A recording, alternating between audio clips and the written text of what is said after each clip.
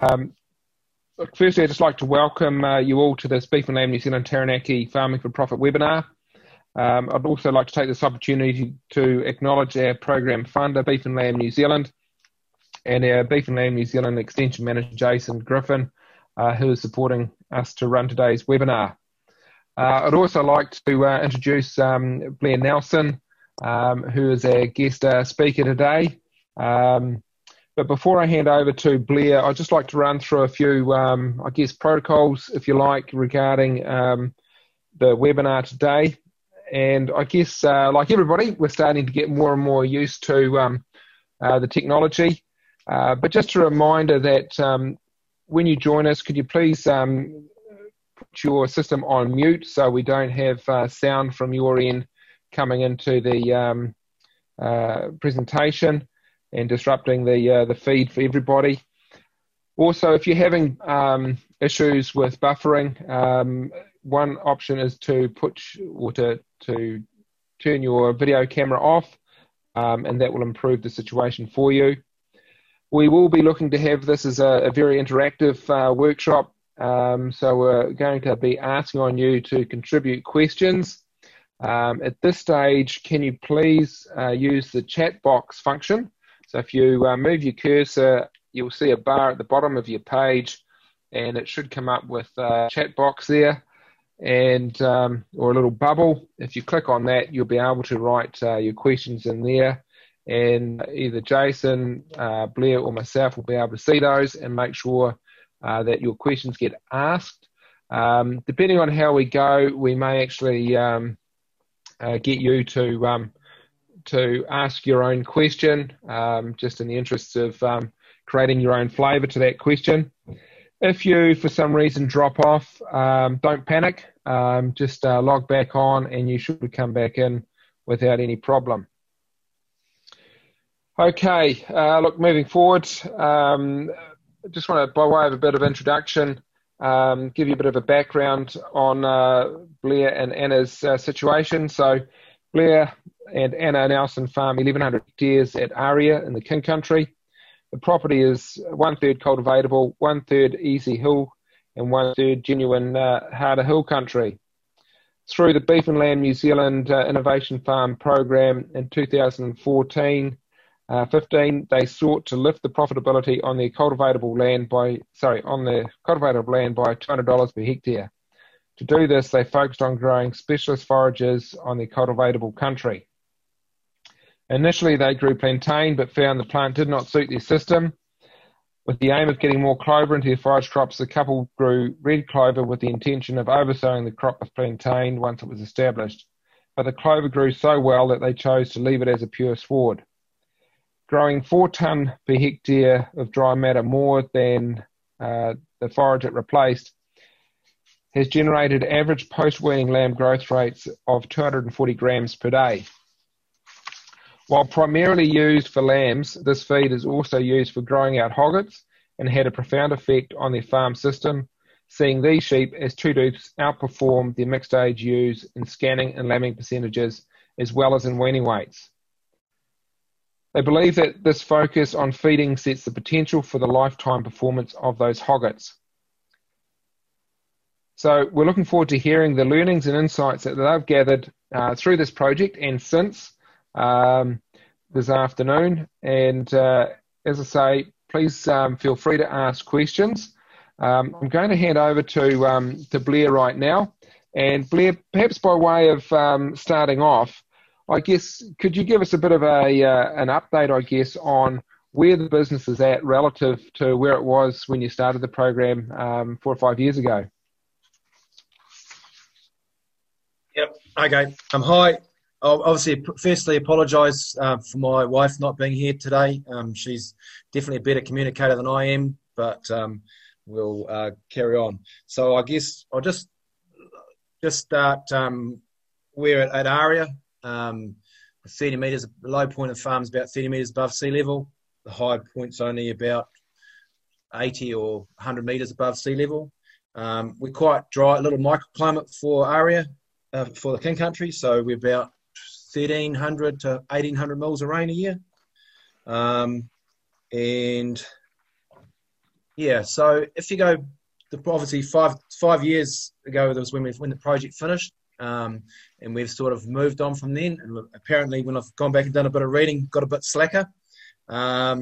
We were The system we were running under the project was 40 hectares of basically Swedes and then into red clover.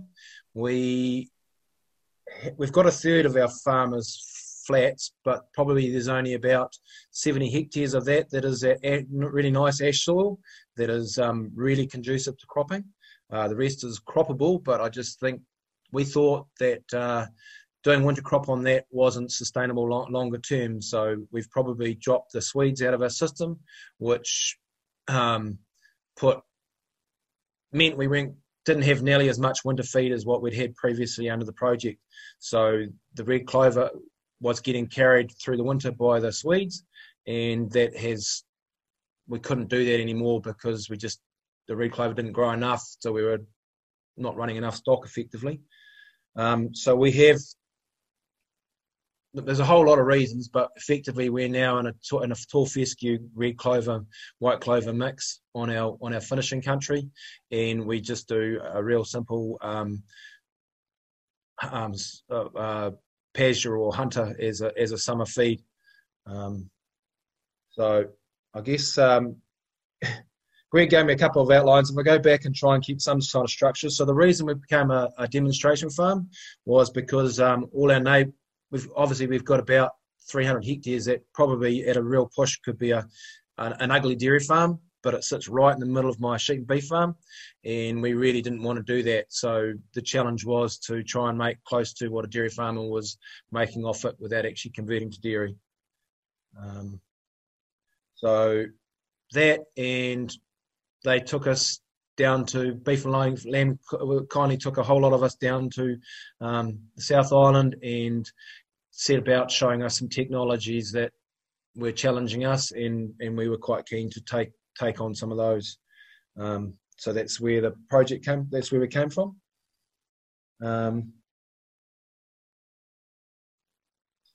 Right. I guess sort of outline a little bit what we were, but I guess the main aim for our project was to increase our sheep performance, and we chose to do that through the cropping program and management of the hills, I guess. And I keep standing up at our field days and saying that we probably achieved our goals on the hills in spite of having the cropping program. So it wasn't a direct result of the cropping program that we achieved the results on the hills that off the sheep farm that we wanted. So to that, I guess I see it as two questions. One is sheep performance, and the other is the cropping program, and how that fits in. So I guess if I try and perhaps if we go through briefly where the cropping system is now, and then if we carry on and finish on what I think is what we probably got more out of over the course of the project was that sheep performance. So obviously we started playing around before the project with some plantain. We've done a little bit of chicory.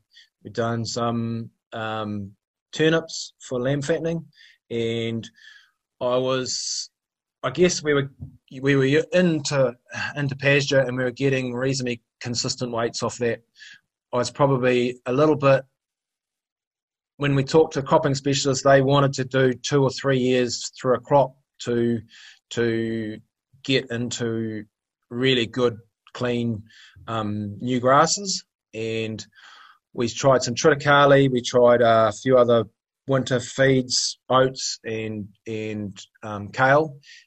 And like I said before, we've got quite a lot of country, quite a lot of our flats are actually that heavy clay, and the performance we got off those winter crops didn't give us the results, weren't economic in my opinion. They were hard to manage because we had cattle, quite a lot of cattle for a start, and it was quite hard to manage on that wet. When we get to the likes at the moment, we get a wet period.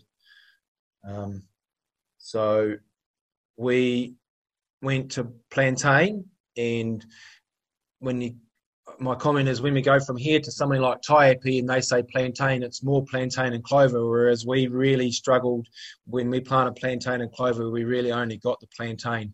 The plantain came out of the ground that fast that it was really just straight plantain. There was only a little wee bit of clover through it. And so we spent a little bit, quite a lot of time on our hands and knees, and looking at these clovers and trying to establish why we weren't getting the same amount of clover that the likes of the Hawke's Bay or Manawatu were getting in their plantain and clover sward. So at the time, Derek Ferguson suggested that we could plant a red and white clover mix, or red clover, but we put a little bit of white in to keep the weeds out. And he said that if we planted that, there's no way we'd ever put the plantain over top. It would be that the relish was relish was the variety of red clover we were planting. And he said if we planted that, there's no way we would come back and put plantain over it because it would just outperform. So on the plantain, without the clover, was quite nitrogen stressed. We got a really bad year of clover moth, which took that out.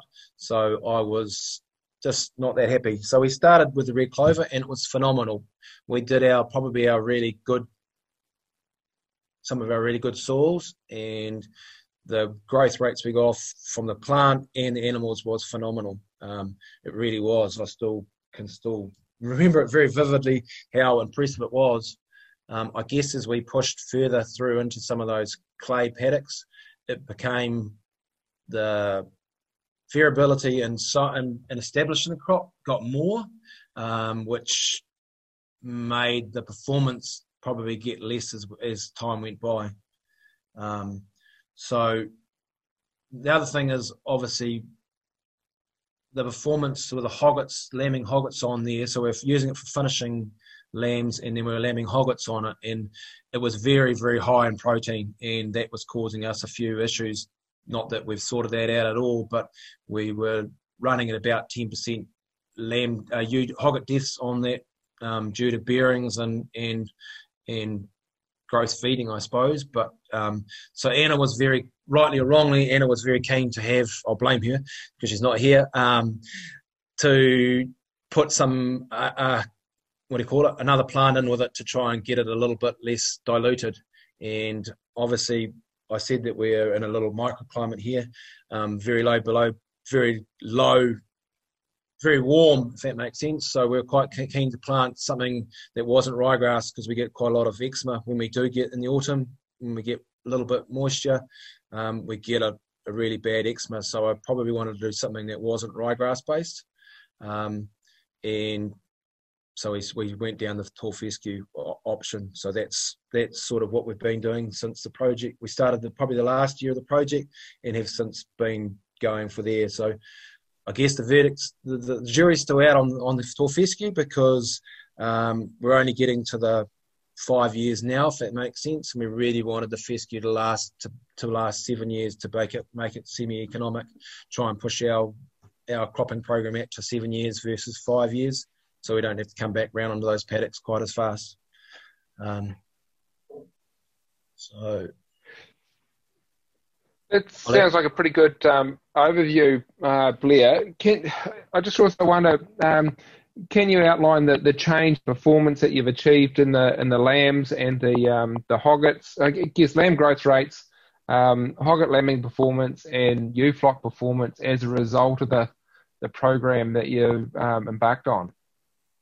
Yeah, so I guess it was when you go back and obviously I had to go back because it's 5 years ago. I had to go back and read the some of the information that we collected in the book and things, and it was extremely impressive what weight of hogget we got into. We've probably since for whatever reason, since the end of the project, we haven't achieved those target weights on those hoggets to the same level, and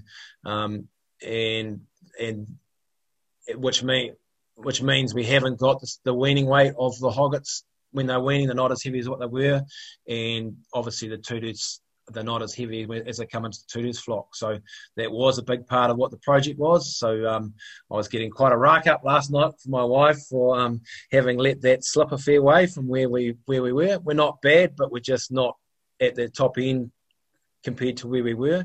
It was very easy when they were weaning, when the hoggets were 65 at going into lambing. That mean we didn't have to do anything for the whole summer for those hoggets, whereas the last couple of years it's been obviously a bit like everybody else, had a couple of dry years, and we've really struggled to get our two deuces through to a decent weight. I still go back and blame that mostly on weaning weight, just not getting enough, big enough off mum, and that flows all the way through. But this combination of obviously that red clover carried on growing through the winter. So there's a couple of questions there. We're weaning basically. Question is, what age are we weaning at? Where are you going, Blair? I'll stop interrupting. No, it's all good. So one of the questions was, what age are we weaning our lambs at? So basically between 90 and 100 days, we're pretty conservative on there. Obviously the hogget lambs, basically 90 to 100 days.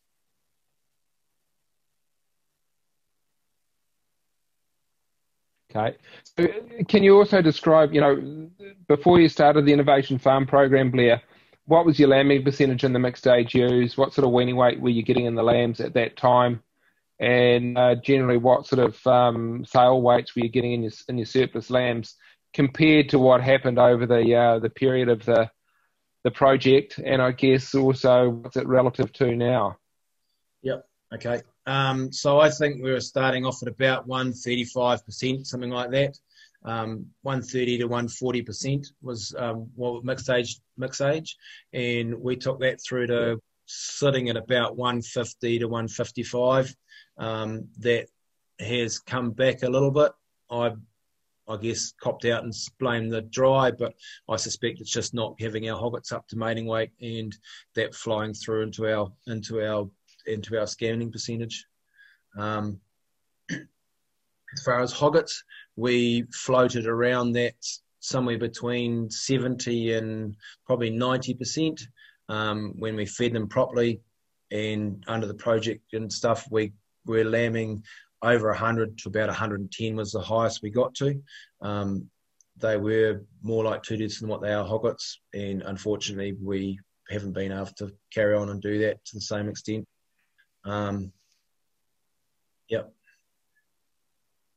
Weaning weight. What about lamb weaning weight? Yep. Yeah. So we probably averaged something like around 30 Ks, probably 29 to 30 Ks before we started. We took that up to the highest average weaning weight was 34.5 kilos, and that it's quite interesting when you collect as much data as you did under the project that flowed through to coincided with the clover, but also flowed all the way through. So those lambs that were 34.5 kilos when we weaned them, they flowed through and became like 60, 65 kilo hoggets now, and obviously we achieved 110%. So it's that whole big vicious circle, if that makes sense. By missing out on one of it, we're missing out the whole way through. So our weaning weights are probably back down to closer to 32 kilos, something like that now. And the lambing percentages just dropped off a little bit. So it's an interesting one, because if you go back 2 years, we had 750 triplet ewes, and we're probably dropped back down now to about 250 triplet ewes. So partly that's, we were talking about the other day, partly I think that's genetic, we've been selecting against triplets. Partly I think it's the fact that we now really manage some of those fat ewes, some of the condition off some of those fat ewes. So I think when we looked at our data, some of our ewes went through and tended to spike into a triplet, and then they'd come back off a triplet back down to a twin, and then they'd get really almost grossly fed again and sneak back over, whereas we're probably a lot better at keeping all our ewes in that condition score 3 to 3.5. So, yeah.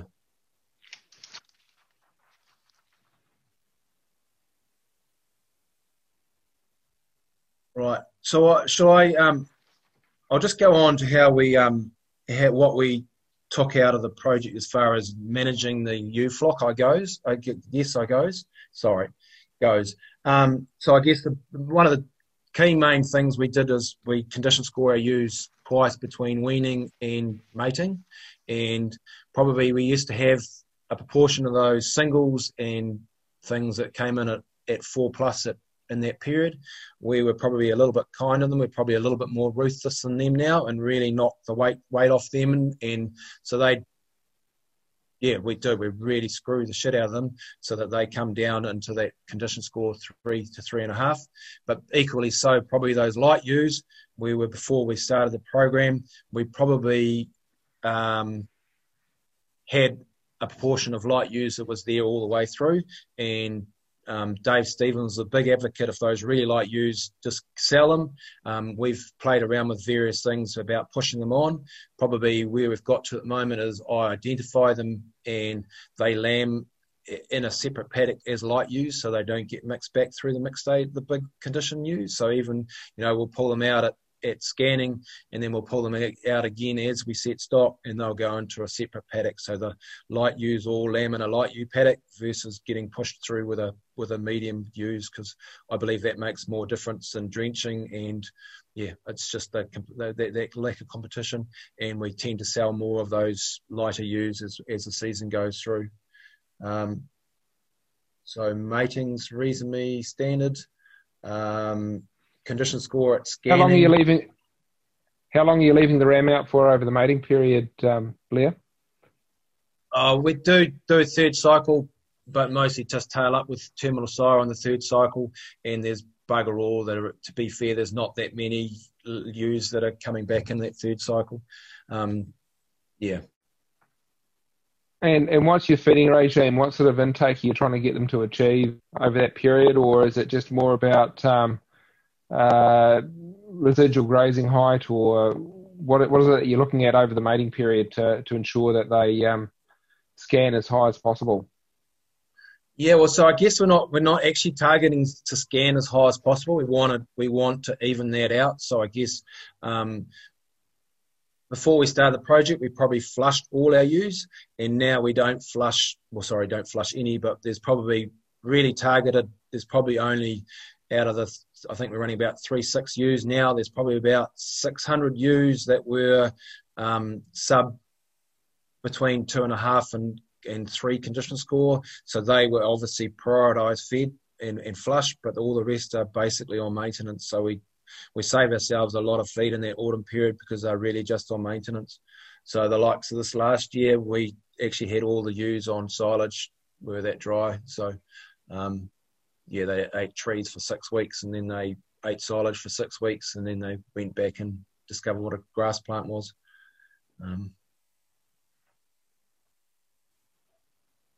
Okay, so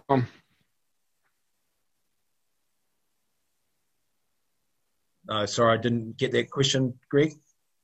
Oh, sorry, I just said, sorry, carry on with what you were describing before I interrupted you. Okay.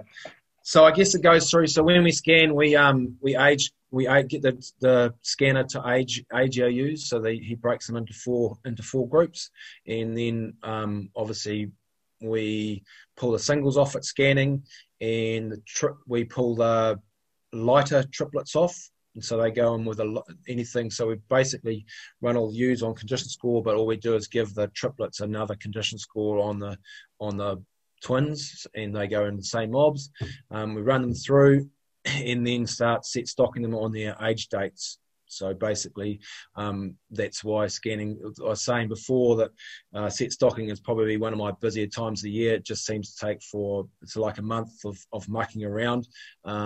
So we've got quite half our farmers basically northerly and half is southerly. So all the early lambing ewes go through that. So the northerly face, and all those southerly lambing ewes go through the back half. It's not 100% accurate, the scanner, but it's enough to make a difference. So we get to prioritise feed those ewes as their feeding comes, as they're getting closer to lamb. So I guess that was something that we got out of the project, just how much more we had to increase their feed as they ran into set stocking. So I guess the other thing that we really targeted is that 1,400 cover under our twins and 1,200 under our singles. And I was telling Greg before that I can remember being really, really annoyed after the first year of the project. So we identified that we didn't have enough cover under the ewes at set stocking, and so we set about using Farmex and a whole lot of tools like nitrogen and just Farmex, but making sure we had enough cover to go through, and then nitrogen. So we auto nitrogen and we spring nitrogen. And I can remember sitting up on the hill as a team sitting up there and being really, really annoyed, really disappointed, because I'd done the whole years effectively, and this was what I was getting measured on, was the average cover at 1400, and I was about 1250 or something like that. So I had managed to put 50 cover extra on for a whole year's work, and basically when I do farm pasture covers, I'm probably 100 covers is here nor there, if that makes sense. I can't tell you whether it's 1300 or 1400. It's a bit of variation. So I can remember being very annoyed at the fact that for that whole year I'd worked to try and get another 100 cover, and I really hadn't managed to do it. I guess the following year we did manage to get that extra cover, and obviously got the bigger weaning weights. So that's I guess the importance of cover now was really brought home to me in the project. So with those covers, Blair, was there a noticeable difference in the lamb weaning weight between those two years, where you got 1250 and then to 1400? So what was the difference? I think the year before we averaged 32.5, and then we jumped up to 34.5. So it was 2 kilos, effectively 2 kilos of live weight across.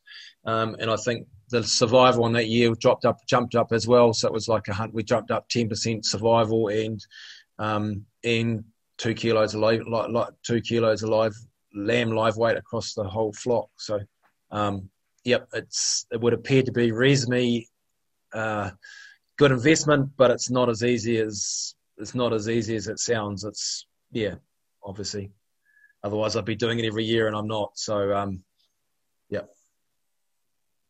Yeah, but I guess that does also go to underpin that, getting that cover right is critical to that high level of sheep productivity, and it probably takes a little bit more than you anticipate to actually achieve it. So a lot of hard work goes in. Yep, and that's right. I definitely think it is a really big thing, and I guess that's part of the issue, is that when we did that, we probably had all our cows sitting on Swedes, and we've now chosen not to have Swedes in our system. So where our cows go is obviously is a cost on the system, if that makes sense. And we have done a few various things with them, but basically they're now getting set stocked over the ewes right now, and covers are looking pretty good out there at the moment. So, yeah. And what rate are you set stocking those cows over the ewes at, Blair? We're at 0.6 of a cow to the hectare at the moment on our ewes, but where our ewes are at a reasonably low stocking rate. So they're at twins are at 5.3 to the hectare, and 0.6 of a cow. Or cow equivalent. So I run the yearling heifers over them as well, first calvers over them as well, and a few steers just to get to spread them out. Yep. Okay. Hey, look, just before we go any further, there are a few questions down the side there that people have put forward. So look, I just thought we might take some time to go through them. Just looking at those. First one from Jason there. Did you work out why the white clover was so slow to establish? Yes and no. The answer is that if we plant ryegrass or plantain, it's very noticeable having planted clover and fescue, because fescue is very slow to establish as well. And so the clover gets away in the fescue at the same time, because it's just how long it takes to establish, versus I don't know what it is, whether it's the temperature or what happens, but it is definitely any ryegrass or plantain becomes very dominant without a really low sowing rate. So it's just so fast out of the ground compared to the clover. Yeah. Yeah. Okay. Another one here. I think we've already addressed this one. What age are you weaning your lambs? I think you said about 90 to 100 days. Is that right? Yep, that's right. Yep. So very conservative in that regard at this stage. Another one from Jared here. Why do you think that you have not been able to get the hoggets up to the weights you had under the program? Okay. I think it goes back to, I believe a lot of it goes back to that weaning weight. The fact that the weaning weight of those ewes is not up there, and so that's flowing through, that 2 or 3 kilos is flowing all the way through our system, and that just means they're a little bit smaller. They just don't grow quite as fast. They're a little bit less robust all the way through. Obviously, probably we're running less crop area, if that makes sense. We've wound the crop area back, and obviously a slight change in crop area, but those would be the 2 key factors. Yeah, just on the hoggets there, what weight were you mating the hoggets at prior to the Innovation Farm program? What did you get them up to during the program, and what do they go to the ram at this year? So I think we were always minimum of 40 kilos, and they weren't much over that before we started. The highest weight we've averaged is about 48 kilos in the program, and they were sort of consistently 46 to 48 for a couple of years there. This last year they were 44, I think was what they were. But we didn't make anything under, we've lifted the bottom weight to 42 kilos, so we didn't make anything under 42 kilos. Yep. So just, right. Yep. Okay. I don't want to go back and talk to too many of the people on my team because I'd get a big growl for not doing what I'm supposed to do. So.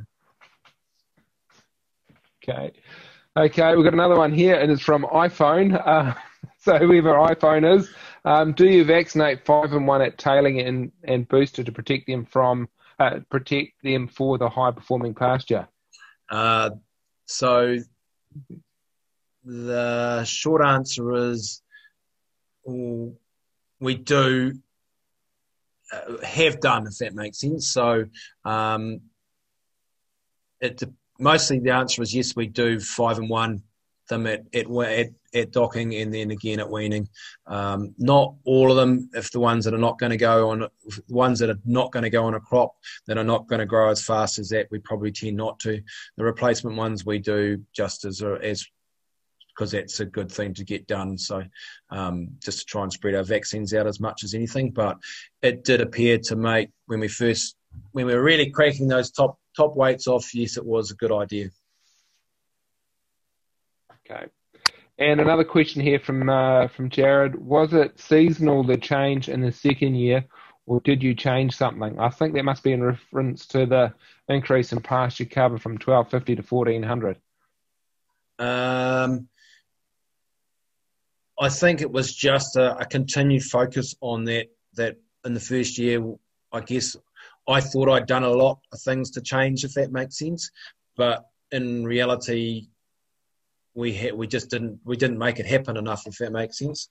I guess I tell a story about I hate computers. Like I swear more at my computer than what I do at my dogs, and I can swear at my dog. And so one of the technologies that we took on board during the project was to do Farmex. So I'd actually been using Farmex for a wee while, but I hadn't been, being held to account about it. So I would just tend to a little bit let it run, so it was not balancing. And one of the deals in the project was that I had to make sure Farmex was always correct, and I agreed to do it. And I thought because we're collecting so much data, I thought if I collected the data, I could prove that Farmex was a waste of bloody time, and then I could drop Farmex and not have to use Farmex. But the reality was, every time I went to measure anything in put out how many lambs are going to wean, and the Farmex would put the data into Farmex, and it would come back and tell me that's what we were going to wean. And so it pissed me off, to be fair, because I have to use it now because I couldn't fault the data that with what data we were putting in. It was a very, very accurate model. So I guess I got a little bit lost, but I suppose I think it is a very valuable tool that we effectively took on board for, and believe we probably managed our covers more through Farmex to make sure that we did actually get 1,400 cover. Yeah. Right. Okay. Hey, look, some good questions there, and look, just encourage you all to keep those coming along in that chat box there. I guess if we just reflect back, or go back now, Blair, we were talking about, your set stocking rates and what have you around lambing time. How does the season or your management move on from set stocking through to weaning? Yep. Okay. So we're basically set stocked. So we run 2 flocks. We used to run 2 flocks. We run a few more than 2 flocks now because my wife and I are having a little competition. She's running a Merino cross and I'm running a Yorkshire cross. But if we say we run 2 flocks, for terminal and a maternal, basically the maternal ones, they get docked and then they come back in for a drench and a drench and a dip before Christmas and before weaning, and then they get weaned. The terminals, we dock the triplets and we dock the 2-tooth terminals. The rest we don't dock, so we just bring them in 3 weeks out from weaning, drench them, dip them, and then they go. Most of those go on the truck. So on average, our terminals would be at least 2 kilos heavier than our maternals on 10 years worth of data, probably. So we go through, do that. We used to EID at docking. We have gone back to where we were just doing it at weaning. We probably will go back, and the main reason was to try and reduce how much we're spending on EIDs.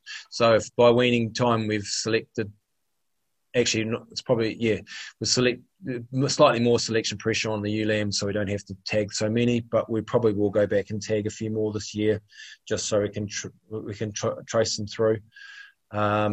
We wean, and then predominantly the hoggets and the triplet lambs go on to the summer crop, and the rest, the ewe lambs, go through the hills, back onto the hills, and the rest of the sale lambs get spread out through the flats. So I guess we obviously, as far as worms go, we tend to drench now and then put them back on the hills. Even the ones I said that went onto the crop, we tend to put them back onto the hill and pick up some refugia worms on them.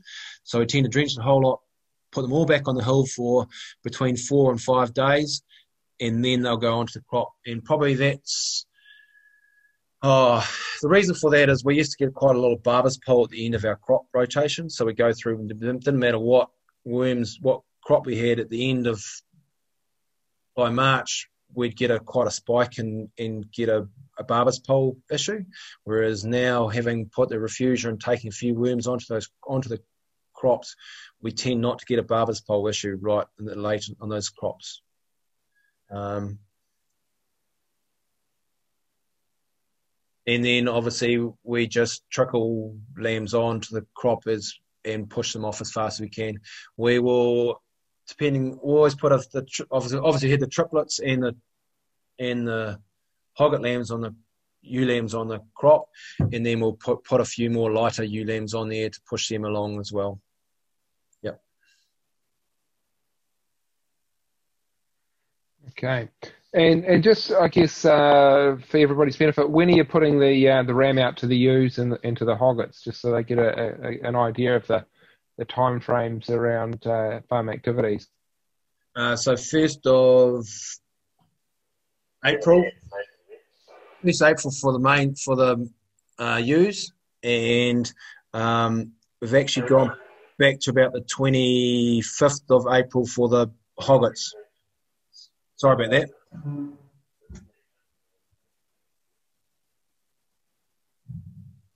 And you mentioned you mentioned that your third cycle using a terminal sire. Do you what percentage of the flock, or do you have part of the flock that goes to a terminal sire as such, and is that those ewes mated at the same time as the mixed age? Yeah, that's right, Greg. So we do. We have about 50, just on about 50% of the ewes go to a terminal sire, and they go at the same time as the terminal maternal ones as well. So they all go to the ram at the same time, and then all we do is lighten off the rams for that third cycle and put terminals out with everything. And so that means at the moment we still end up with a few hoggets going to maternals because we're just short enough of rams. We were first of May mating the hoggets, but I've tried to bring that forward because we tend to get really see that flush of feed as those hoggets are waiting to lamb, if that makes sense. So we're still getting 10% wastage in our hoggets, and thought that maybe if we brought the mating forward on them, they wouldn't get quite so many bearings. But that's still second year doing that, and we didn't seem to make any difference last year at all. So that's still a very big cost in our system. Okay. And, we've got Hereward's put a question there. What percentage of lambs off at weaning time? I presume that's drafted prime. So what sort of numbers are you getting off, and what weight? Yep. I was going to this last year. So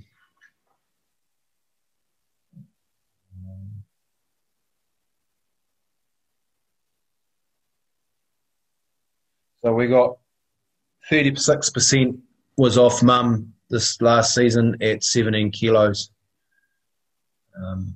So we probably we'd normally come down a bit lighter than that, normally kill down closer to 15.5 kilos and get rid of a few more, but obviously space was extremely tight this last year. So, yep.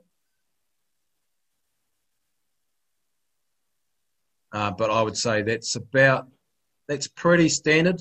So it's probably closer to, on the maternals, it's probably closer to 60% on the terminal lambs, and it's quite low on the maternals, to the point where if we're really squeezed as far as time goes, we probably don't even bother putting the drafting the white face ewes. You know, it might be 100 or 150 out of them. It's really, we do, but it's more of a hassle than what it is compared to the terminals. Yeah. Right. And look, just I know people will be interested to know, what's the terminal sire breed that you're using? We've been using Primeras, and now it's Landcorp Supreme is what we're using. Right.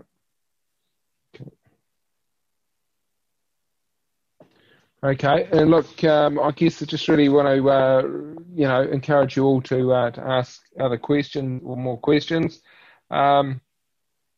Earlier on, and I guess you've talked a little bit about it through your discussion, Blair.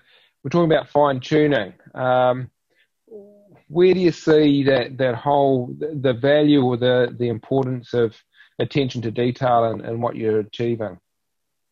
Yeah, so I guess I alluded to it a little bit before with FarmX, but I guess that was the other part when we're part of the innovation farm. We had a team of people here, so you were having quarterly meetings, and you basically had to report to a board effectively, and that discipline was extremely good because you couldn't effectively let slip people. Well, for me, having to report to someone meant I had to get it done, and that was a very good discipline. I guess I just think that if I look back now, and this has been a good process to do that, it is just a little wee bit. It's not, my system isn't that different to what it was. It's just the detail, just managing that to that high performance is just about those little things all the way through. And I guess that is a hard thing to keep doing on all the time, to get your systems in place to make it happen. And obviously we're still missing out on about 15% at the moment because we're just not quite ticking all those boxes. And I guess I use the example of, before the project, we were using transit lines every second year. During the project, we went to full soil testing of all our paddocks and making sure those transit lines worked up with those soil testing. And, I guess that's the difference between being close and probably just really maximising our fertiliser spend. So it's in everything. It's not one particular thing. It's right across the board. So we use variable rate spreading of the fertiliser on our hills and our flats. Does that answer some of the question, Greg? Yeah, look, I think so. I guess it's really just what are the little bit of extra things that you possibly were challenged to do through that program, which you've carried on. And I guess it leads into another question. You mentioned the use of EID tags before. How are you using EID, and what's the value that you're getting out of it at the moment, or do you see this as something that is going to build into the future? Yeah, I guess we've had EID for a long, long time, and the value proposition is still a big question. I guess we scan at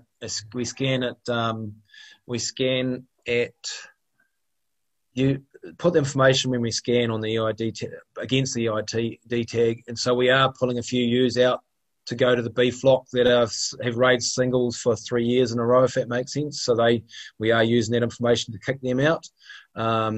We obviously a little bit use it for drafting those ewes off and recording what's going on with them, but I'm still find it a little bit frustrating because I've got 6 sets of satellite yards, and having the EID reader and stuff set up and all those is not as easy as it can be, so I still probably prefer the visual tag.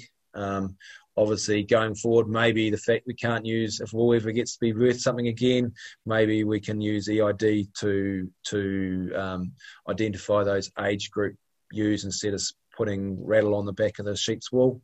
But we did do a lot of it.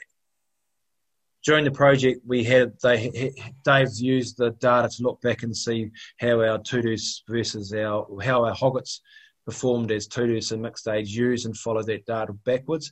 And there was some really good information that we got out of that. But as a farmer, once the principle's been established, probably the actual on-farm data is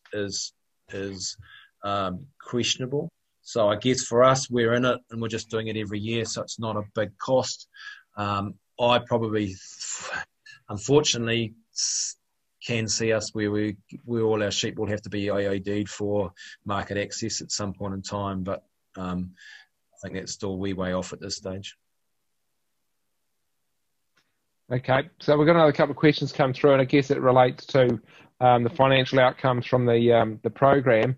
What was the lift in GFI per hectare under the new system, or the Evolve system through the Innovation Farm program?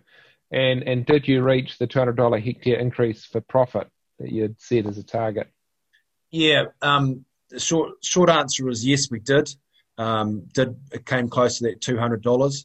Obviously, we were a bit short because at the point when the project ended in 2015, land prices weren't quite as good as what they have been since, if that makes sense. So in performance, when we use FarmX to model how we're going to do the project, we achieved the physical performance on farm to get the dollars per hectare, but the reality was for those couple of years the land price wasn't as good as it could have been, so we technically did all the physical data but didn't actually get the performance, whereas it's probably flipped over a little bit in the last couple of years where we've actually done not quite as good a performance, but the price has been better, so we've actually achieved it that way around. So does that answer the question? I believe so, yep. Again, look, just to open this up for others to ask questions. I'm sure you've all got something that you want to ask.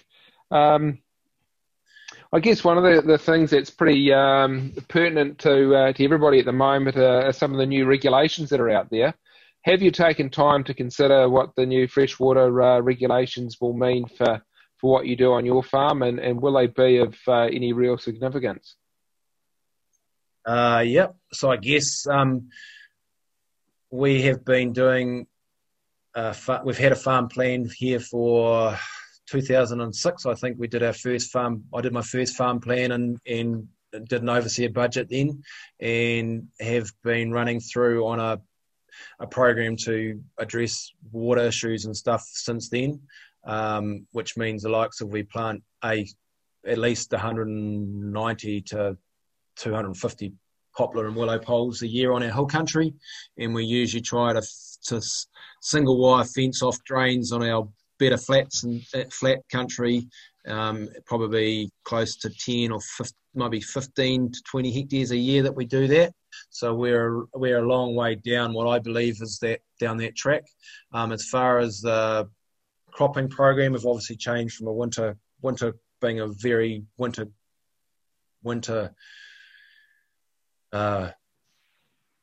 Swedes in the winter to being more of a summer crop. So I think as far as the legislation goes, we're happy with that scenario. Obviously, we're still just struggling to get our sheep performance back up to what it was before under that change in scenario, if that makes sense. So I don't see it being a really big change to our system here, if that makes sense.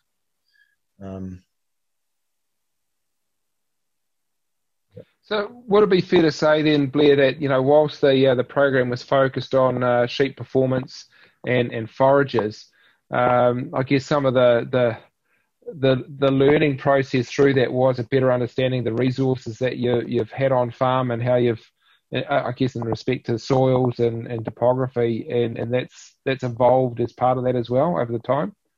Yeah, it has. And that was, I guess that's a good part about being part of that team was, and I guess being part of the team was they all had their specialties, and they all made you sit down and really think about how that related to your farm, if that makes sense. So that whole thing about what crop was out there and what ate it, what made it grow. So we're still using some of that, the likes of we use potash early with nitrogen. We use potash as well as nitrogen and to kick our spring away now, which was some of the work that we did with the clover, trying to bring our clover production forward. And so it's all those kind of things, if that makes sense. So I guess that was we're talking about what it is, one of the take-home messages, and that was, get a team that you trust and that come on farm and spend some time actually get on your hands and knees and look at what's going on in your system. Okay.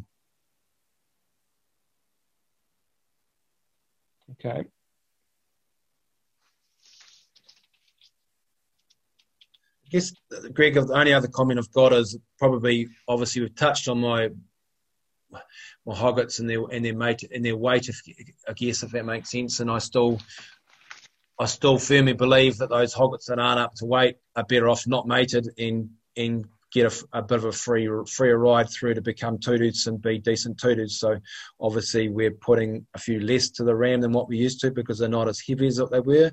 But in reality, those are the ones coming through and are still performing as a two-tooth versus, so if you're not in a situation where you're cropping, then the answer is, perhaps the simple answer is, don't make your hoggets, just make sure they get up to be decent weights to be two-tooths, I guess is one of the take-home messages that we got from the project, that it doesn't matter how you get to your two-tooth weight, just make sure you do get to your two-tooth weight. Yeah, and I guess one of the in terms of that whole hogget performance and what have you, or the decision to mate hoggets, I'm assuming that was well before you became farmers. In terms of the resource, you talk about a third of the farm being cultivatable country, a third being Easy Hill and a third being Harder Hill. So 11 odd hectares. What level of subdivision have you got on the farm? Just so, and I guess average Olsen peas and soil fertility, just so people get a better picture of that. Because I guess one of the points I would make is that you've got to have the resource available to mate hoggets effectively. And if you don't have all the resources in place, then, as you say, you're better to focus on getting them up to a two-tooth weight than trying to get them up to a hogget mating weight and not doing it successfully. So, are you able to give us an outline on average soil fertility and subdivision? Yep. So average soil fertility is probably all the flat countries all soil test to 150 mils, and that sits between 25 and 30 p. Potash 7s, sulfurs just below optimum, if that makes sense, coming out of the winter. On the hills, pH is sitting at about 5.8. Ps are still sitting over 20s.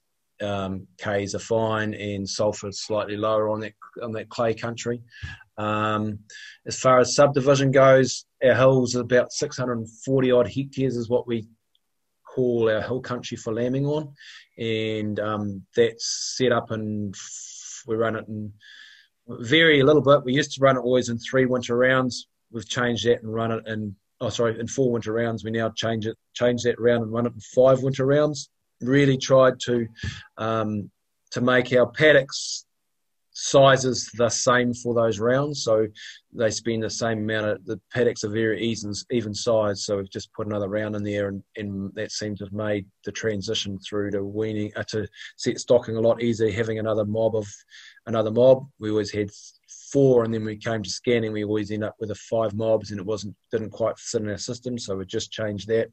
Most of those rounds would have probably, I'm guessing, probably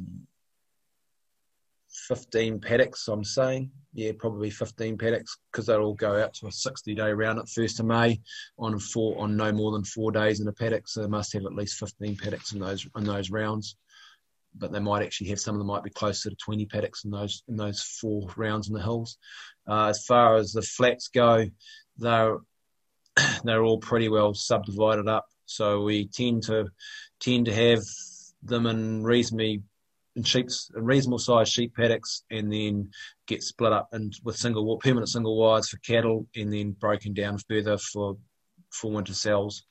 Yep, and trough water in 98% of the farm, and good infrastructure as far as satellite yards go in most places now. Great, thank you. And look, you also mentioned that you're using tall fescue in there as a companion species with the clover. You say the verdict's still out on it in terms of its longevity. In terms of its overall grazing management, how challenging have you found it relative to ryegrass manage? Extremely challenging compared to ryegrass. Ryegrass is very forgiving, but it's been quite dramatic the last couple of years with the dry. I think it's a dry, but I think it's actually the heat as much as anything that we're seeing. That tall fescue is still growing through that autumn period for us, whereas the ryegrass just disappears. Disappears. It sort of gets rust or gets eczema. It doesn't grow very fast, and then all of a sudden it's away, and it gets away in the autumn. So, look, I probably don't recommend people going down tall fescue. It's that same thing. You need to have enough area to make it worthwhile. It's a totally different beast to try and manage, and we've had our flops on that as well, if that makes sense. Lambing triplet ewes and stuff like that. We had, I don't know why it is, but we had a phenomenal amount of cast ewes on it when we were lambing triplet ewes on it. So it's not. I don't think it's the same old, Greg. There is no free lunch. It's just got to find something that works for you and go. So at the moment, it seems to work for us with an autumn-born calf system going on there. So I guess that's that's part of the reflection of changing from having a whole lot of Swedes with a whole lot of 2-year-old bulls on it. Having taken them off, we needed some younger class, more efficient mob of cattle to be able to utilise that feed when it got going. So we've changed from being a 2-year-old system into an autumn-born system, and that seems to fit quite nicely at the stage. Okay. Well, and I see we've got another question there from iPhone. What drove your choice for summer crop variety? I think you mentioned pasture and hunter before. Yep. So I guess it's back to being.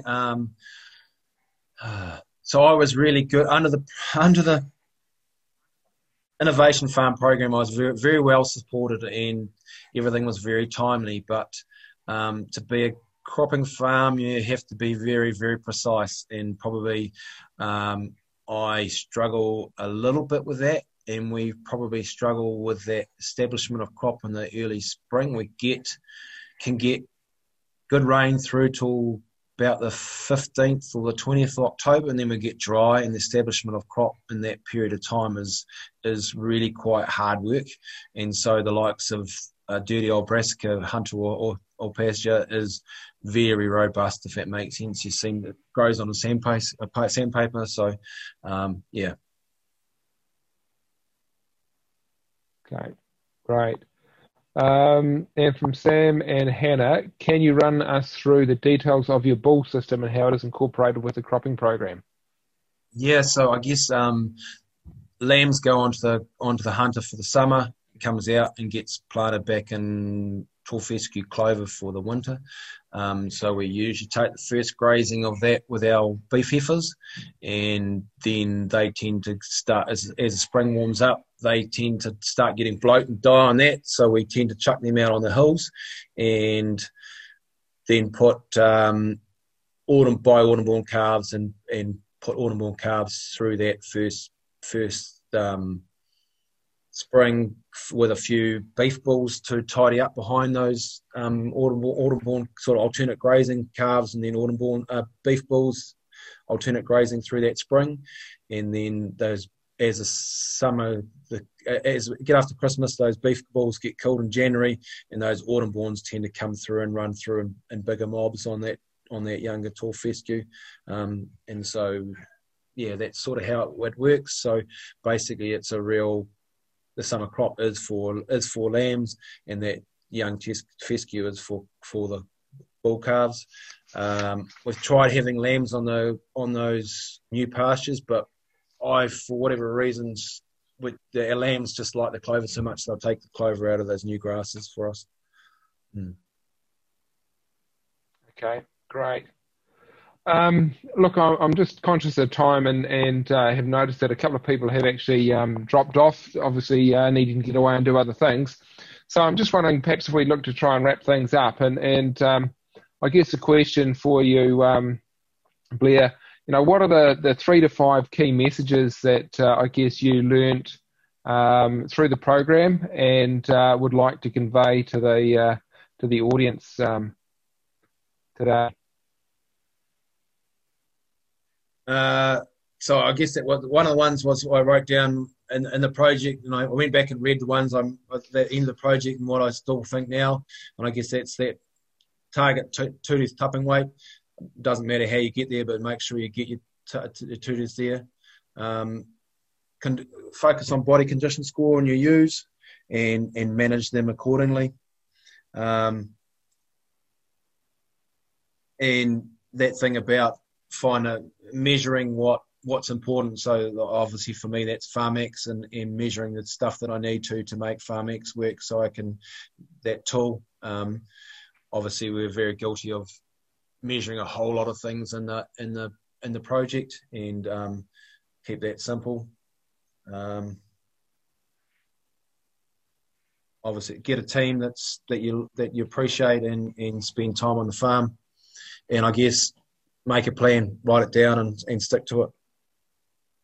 So I think that's probably all I've got, Greg. Okay, great. There's some really good points there. Just to reiterate, target two-tooth tupping weight, focus on ewe body condition score, measuring what you can manage and make use of, get a team around you, and make a plan and work towards it. I guess in terms of that team, look, you've got 1,100 hectares, quite a sizable operation. Who's in your on-farm team? Yourself, Anna, who else? Yep. So Anna's now away doing a whole lot of work for the local sub-catchment group. So she does probably an hour in the morning each morning doing stock work. I've got 2 younger guys that are with me at the moment. So one's year 13, technically year 13 at school, but working for me full time. The other guy's he's in his second year here, so straight out of school. So he's 18 or something like that. And then we're very lucky that my parents are still farming. So Dad's turning 80 this year and Mum's 78. And so they still wander out and shift a bit of stock around for me. So that's pretty cool. And then we're just signing up with the future farmers for next year to get a school leaver, I guess. So and then I've got an older guy that does 3 days a week, repairs and maintenance. Yeah. So. Okay, great. Thank you. I think it shares the wider picture with everybody about, how you actually cope with managing the operation that you do. So it's all part of that resource that you've got. Look, I think unless there's any other questions, we'll look up, and I just want to share a couple of slides with you.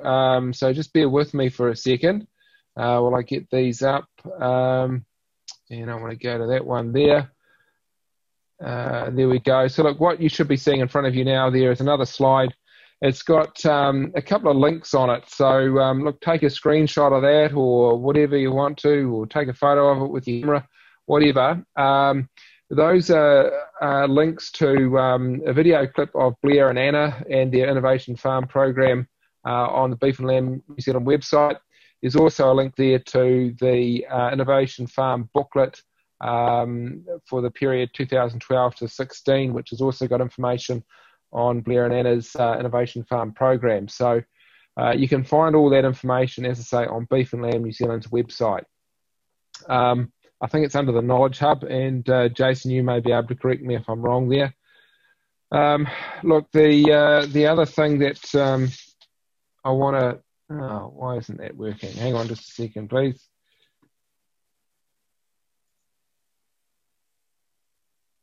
Oh, some contact details here. Look, the challenge for everybody that came on today, what are the key messages or insights that you've learnt today? What will you do differently on farm as a result of this webinar? What will you discuss with your business/life partner? Why have I put that there? Because I know as a farm consultant that it's not just one person that makes the decisions in a farm business. It's generally 2 or more. So I also know that when you discuss something that you've listened to or heard, like our webinar today, or key points within it, with somebody that's important in your business, you will actually tease out things that are become even more important to you and reasons why you may want to pursue something in particular. What is the key action you will undertake within 4 weeks of this seminar? So, note something down and challenge yourself to come back in 4 weeks' time and action it. And then also think about what additional support you need to make things happen. Now, it's interesting.